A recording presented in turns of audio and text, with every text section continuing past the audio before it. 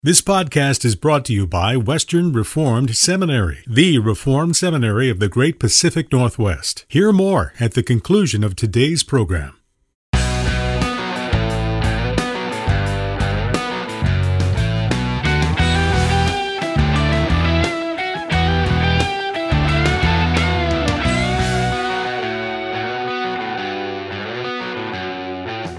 Welcome to Mortification of Spin, a casual conversation about things that count, with Carl Trueman and Todd Pruitt. Mortification of Spin is a weekly podcast from the Alliance of Confessing Evangelicals. Let's join this week's conversation.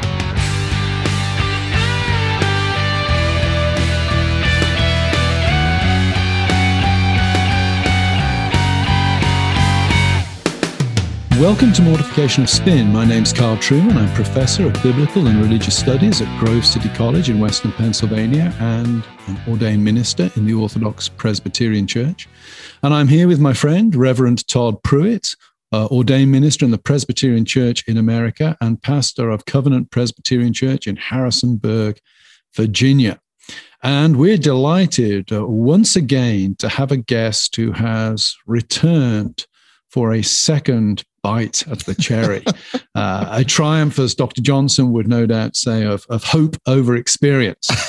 But it's great to have with us today Professor Craig Carter. Craig is research professor of theology at Tyndale University and theologian in residence at Westney Heights Baptist Church in Ajax, Ontario. We interviewed him a year or two ago on his very fine book, Interpreting Scripture with a Great Tradition. He has followed that book with a second volume, Contemplating God with the Great Tradition, Recovering Trinitarian Classical Theism, which I think is a substantial contribution to the recovery within Protestant and evangelical circles of classical theism and classical metaphysics, something that has really come to prominence in the last 4 or 5 years, whether it represents a major revival of classical Christianity within American evangelicalism, or whether it represents a clarifying of previously held positions and a drawing of lines, is perhaps something that only history will tell in subsequent years. But certainly, we were saying before the program, it's great to be alive at a time when Protestants are writing books on the doctrine of God that recapture something of the amazing insights into a transcendent God who yet acts in history that we find so beautifully laid out for us in many of the early church fathers. So, Craig, it's a real pleasure to have you with us back on the program. Thanks. It's great to be with you guys again. One of the standard questions, I think, or tensions for many Protestants and evangelicals on classical theism, of course, is, it seems to work beautifully as this elaborate system or concept, but is it grounded in Scripture? And one of the great things about your book is at the heart of the book is an exposition of the doctrine of God as found in the book of Isaiah. Or to translate for our American listeners, Isaiah. It's not that I have a different Bible to you. It's just that I speak English properly. Craig, I wonder if you could take us straight to that section and talk. Why did you choose the book of Isaiah in order to do this, and what contribution do you think this should make to persuading an evangelical who correctly wants to make sure that his or her thinking is regulated entirely by Scripture? Why is this section so critical for helping a retrieval of classical theism within the Protestant evangelical tradition? Well, I was reading not too long ago a evangelical philosopher of religion, who shall go nameless, who argued that that a particular point, I won't go into the details, but a particular point he was making about the nature of God was technically not really harmonious with the Nicene Creed, but it was biblical. And he felt that it was okay to hold this. It was actually a revisionist point of view on the doctrine of God because it was biblical in his view. And I've spent a lot of time thinking about that way of doing theology. And it seems to me that people are way too comfortable with, they're allowed to get away with driving a wedge between Nicaea and the Bible. When, all the alarm bells should start ringing when that happens. At this stage, if this is 2021, we're coming up on the 1700th anniversary of the Nicene Creed. And if you think there's something wrong with the Nicene Creed, and chances are a smart person in the last 1700 years has noticed that long before you. And it seems to me to be very not really reasonable to think that you're going to discover biblical flaws in the Nicene Creed at this stage of the game. What it means to be Orthodox is to affirm that the Nicene Chalcedonian understanding of Trinitarian and Christological orthodoxy is the true meaning of the Bible. I mean, that's what it means to be Orthodox. And for someone to drive a wedge between those things is to attack the very foundation of the entire system of theology that we believe, and which has undergirded the church for over 1,500 years. It's a big deal. And so I think there needs to be more attempts and more work done to present to people and remind people and to show people that the Nicene Creed is the right interpretation of the Bible. That what the Nicene Creed teaches us about the relationship of the Father, Son, and Spirit is what the Bible teaches. The Nicene Creed has captured the essence of the meaning of the Scripture and has formulated it into a creed that has stood the test of time. And the medievals thought so, Augustine thought so, and the medievals thought so, and Thomas thought so, and the Reformers thought so, and the post-Reformation scholastics thought so. And, it's in the Catechism of the Catholic Church, and it has undergirded evangelicalism from its beginning, but it's now being questioned in the 21st century. So I wanted to go back to Scripture and make an extended case for the idea that what we believe, and which is expressed in the Nicene teaching, is simply what the Bible itself teaches. And I chose Isaiah 40 to 48 because Isaiah is standing at a pivotal moment in the development of the canon. He's looking back to the Pentateuch, to Exodus and to Genesis, and key texts like Exodus 3:14 and Genesis 1:1. But he's also looking forward to the New Testament. He is the one who's prophesying the Messiah, and his book is used by the New Testament writers to prove that Jesus was the Messiah. So he's standing here at the center of the Bible. And one thing we notice is that the New Testament doesn't do a lot of arguing for the nature of God or the existence of God. Everywhere in the Bible, in the New Testament, that God is taken for granted.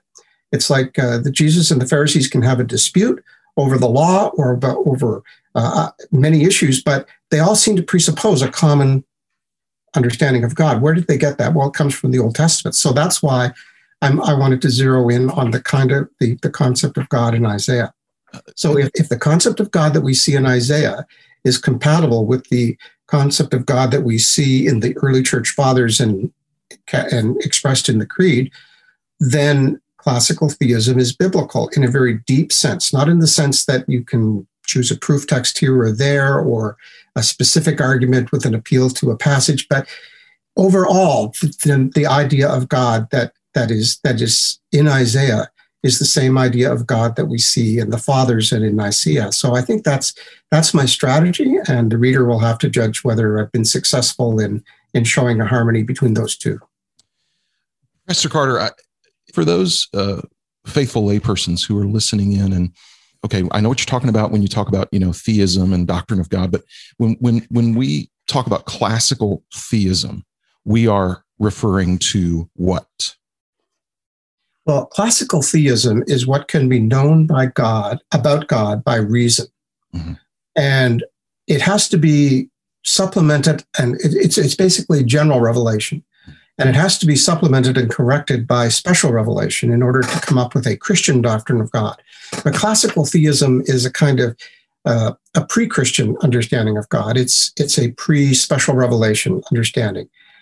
So basically, classical theism says that everything that exists, everything that changes rather, has a cause.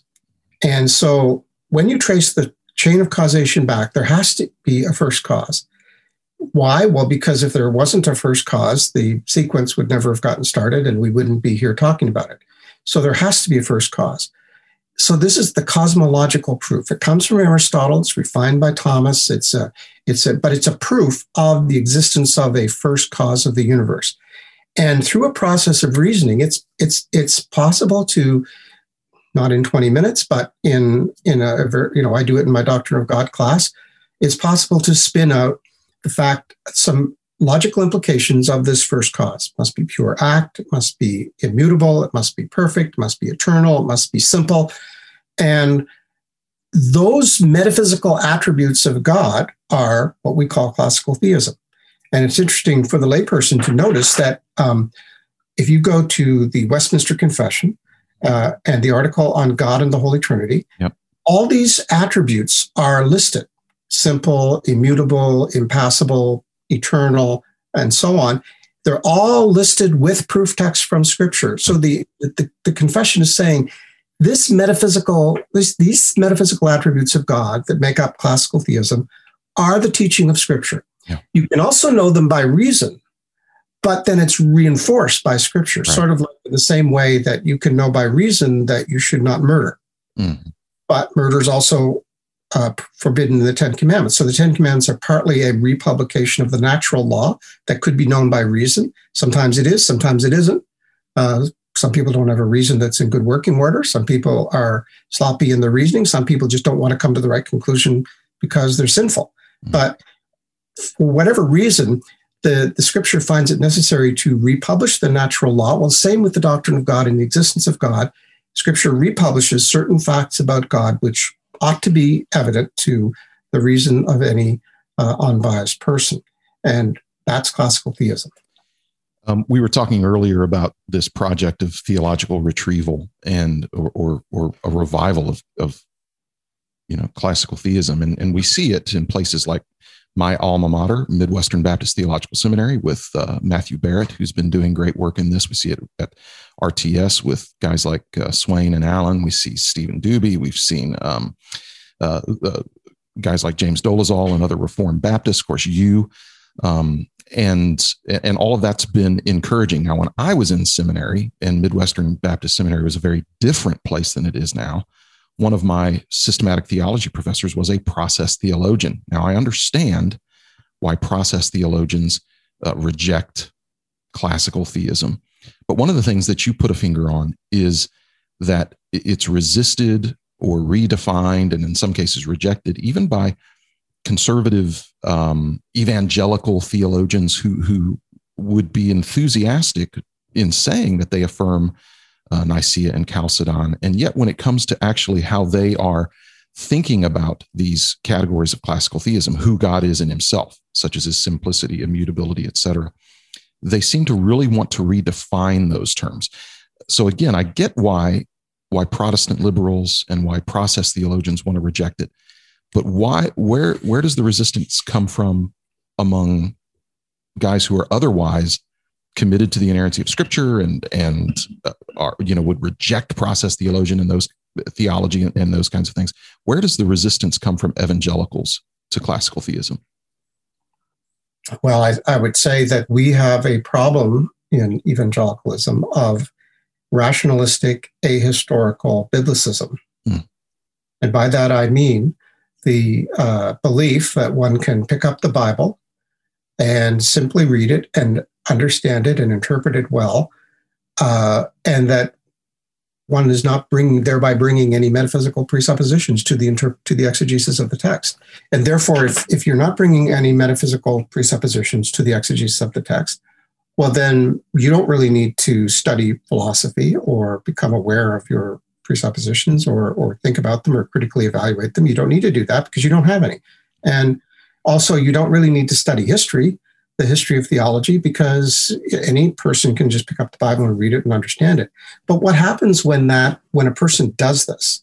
And if you study history is littered with examples of, the deists in the 17th, 18th century in England were ahistorical biblicists.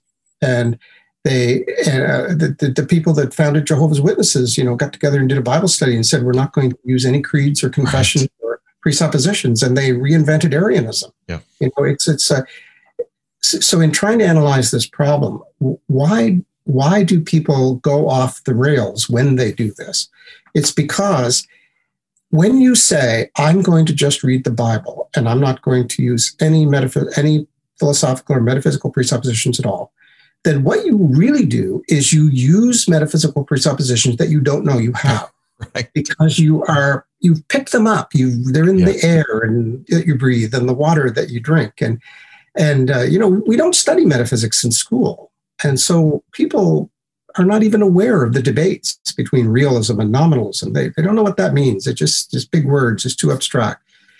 Because we are not aware of the issues, we simply assume that the commonly held presuppositions in our culture, that the Bible is to be read in the light of them. So we assume that Paul was a nominalist. Now, we don't know we're assuming that Paul was a nominalist, but we are without realizing it. So basically, the answer to your question is, it comes from reading bad metaphysical presuppositions into the text of Scripture unwittingly. Yeah, I'm convinced as well there's a church history dimension to this. I think in the Reform circles in which I operate, the rejection of classical theism is A, disastrous, but B, often predicated on the fact that the people rejecting it don't even know they're rejecting it because they weren't actually taught church history very well. And therefore, they never understood what the early church fathers taught and never understood what the great creeds and then the Reformation confessions taught on this point. So there's a sense in which when I hear, I'm affirming simplicity, I'm tempted sometimes to think, well, that person is certainly being honest in what they think, but unfortunately, they've been so badly taught that they don't realize that they're not actually affirming simplicity at all. So I affirm everything Craig said there, and I would add a sort of pedagogical dimension to it. And again, that connects somewhat to biblicism because, hey, if you've got the Bible, what do you need church history for? Well, church history is a very good way of learning from other people's mistakes, if nothing else, and a good way of understanding why or what the vocabulary we now use means. So thanks for that answer, Craig. Of course, another objection is that this stuff doesn't preach. Right. That what you come up with is a doctrine of God that is far too abstract and it doesn't preach. And again, of course, church history indicates that that's actually complete nonsense. You go back to the early church. Gregory of Nazianzus is one of the great preachers of the latter part of the 4th century, and he's also a foundational figure in classical theism. But how would you respond today to somebody who would say, well, classical theism, it's all pointy-headed stuff. It's not going to speak to the person in the pew? Well, that was why I wrote the Isaiah section. And basically, if you read these 4 chapters, my argument is that Isaiah's doctrine of God is what he preaches to the exiles. So you've got chapter 40, which is addressed to the exiles. After 1 to 39 is to the captivity, but then Isaiah looks forward and crafts a message to those people who have been taken into captivity in Babylon, and he speaks to them. And the essence of chapter 40 is verse 9, behold your God. And chapter 40 is talking about the God of creation and the God of Exodus. And the picture of God that Isaiah paints there is a transcendent creator who is the sovereign Lord of history and who alone is to be worshipped. And this God is in charge of the Babylonian and Assyrian empires. He is in control of history. And this God is not like the idols in many ways. And he is unchanging and perfect. And he's not constrained by the forces that are operating, whether the political or spiritual. He's all the other Elohim, all the other spiritual entities are his creations, and they can't really challenge his power. And so he wants the exiles to believe that this transcendent creator is still going to keep his covenant that he made with David. And it doesn't matter. The fact that they've gone into exile is not the end of the covenant. It's not the end of God's power. It's not the end of the story for Israel. And he wants them to understand that even with the temple lying in ruins and the city destroyed and the Davidic kingship having come to an end, that even under these extreme conditions, they still can have hope. Why? Because of the nature of God. And that is the essence of the message of Isaiah 40 to 48. It's because of who God is and what God is, because he's not like the other gods, and spelling out how that works. So it preached for Isaiah. And so what's wrong with us? Right, exactly. I was talking to Carl a little bit earlier, and I've been preaching through James, and when we came to the passage in chapter 1 that every good gift and every perfect gift comes down from above from the Father of lights, within whom there is no variation or shadow due to change. Of course, I spent time in the sermon proclaiming the immutability of God and about how our hope is grounded in this, about how God's promises can be depended on, his covenant can be depended on precisely because of his character, that he is immutable, et cetera, et cetera. And to the preachers who would say, I really want to do more practical things, I would only say immediately after the first service, and proclaiming that with a great deal of enthusiasm, there was an individual in my church who came to me deeply, deeply helped and moved by being instructed on that doctrine.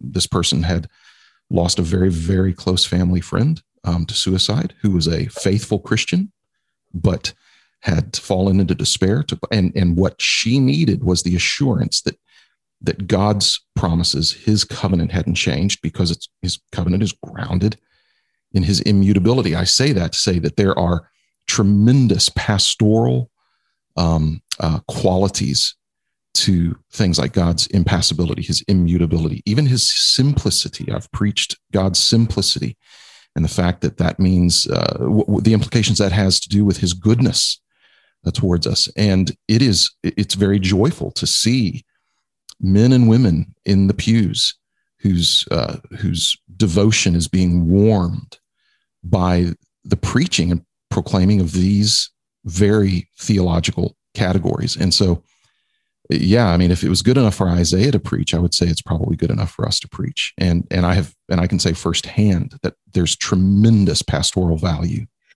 in proclaiming these doctrines well. I think in the Jude doxology, whenever I preached on it 4 or 5 times, simplicity seems to me to lie at the heart of the Jude doxology. And it's been fascinating teaching the doctrine of God at Grove. I do a long course, 42 class hours on the doctrine of God, and we read a lot of the ancient texts. We look at Gregory of Nyssa's Life of Moses. We look at Gregory of Nazianzus' 5 theological orations. It's fascinating to me how evangelical students start off kind of skeptical, but by the time we're about a third way through the course, they're beginning to see how these great, what they thought were abstract ideas, feed directly into some of the great prayers and hymns that we have recorded in the church. Craig, are you encouraged at the moment? I mean, we started by sort of talking about this great revival in classical theism. Do you think it's a revival, or do you think it's a drawing of lines at this point? Do you think that my feeling is that the tide is flowing our way at this moment in time? But are you more skeptical of that? I guess it all depends on which context you're thinking of. Are you thinking of the worldwide church, the Western church? Or are you thinking of the evangelical church? I think that the tide is flowing both ways, I guess. That's sort of an Augustinian way to look at it. I think that I see evangelicalism as being in big trouble, and I think something similar is happening today, I think, to what happened between 1880 and 1920.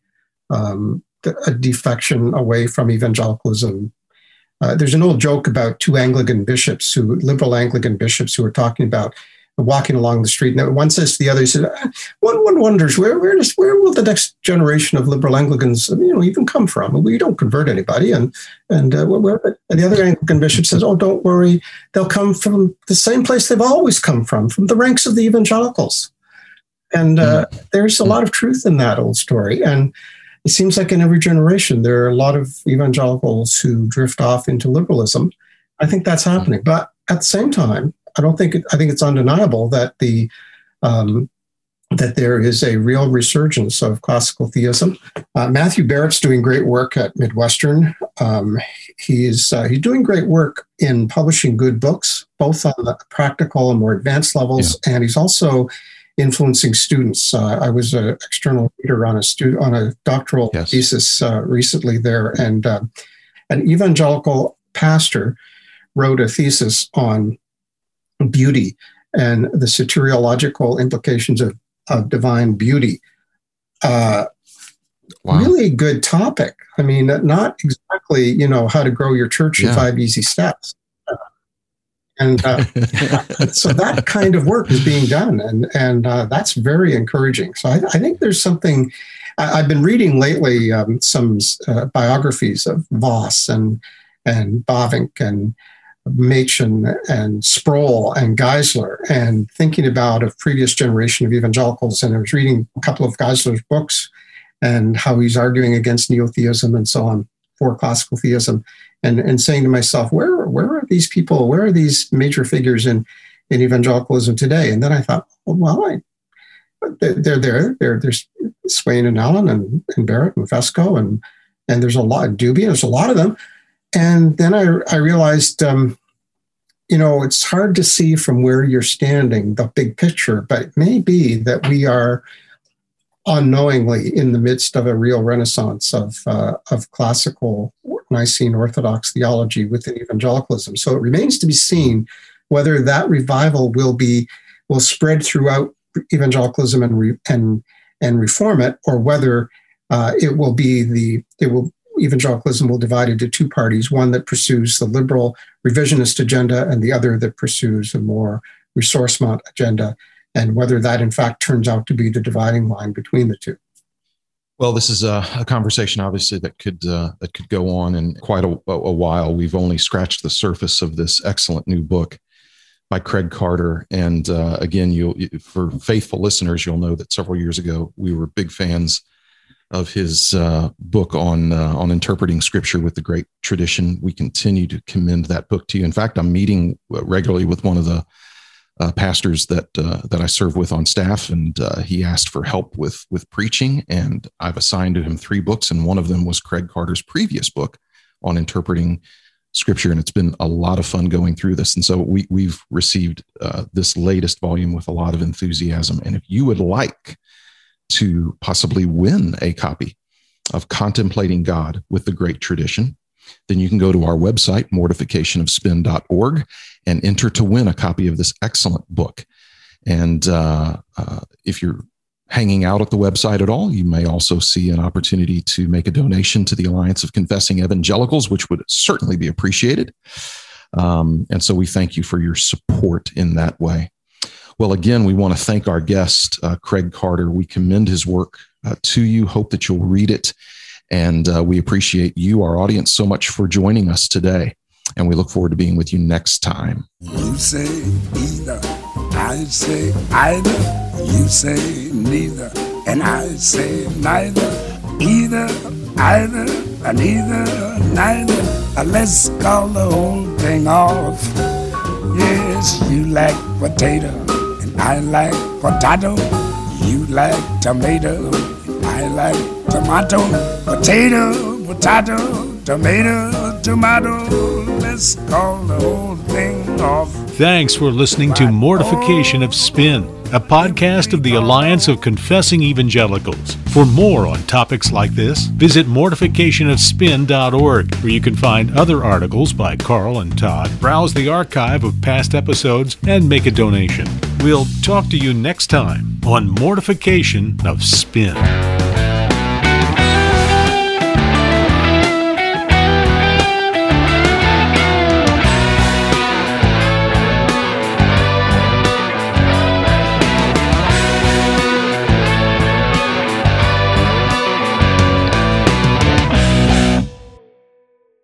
Brought to you by the makers of Carter's Little Liver Pills, the laxative with the two-way action.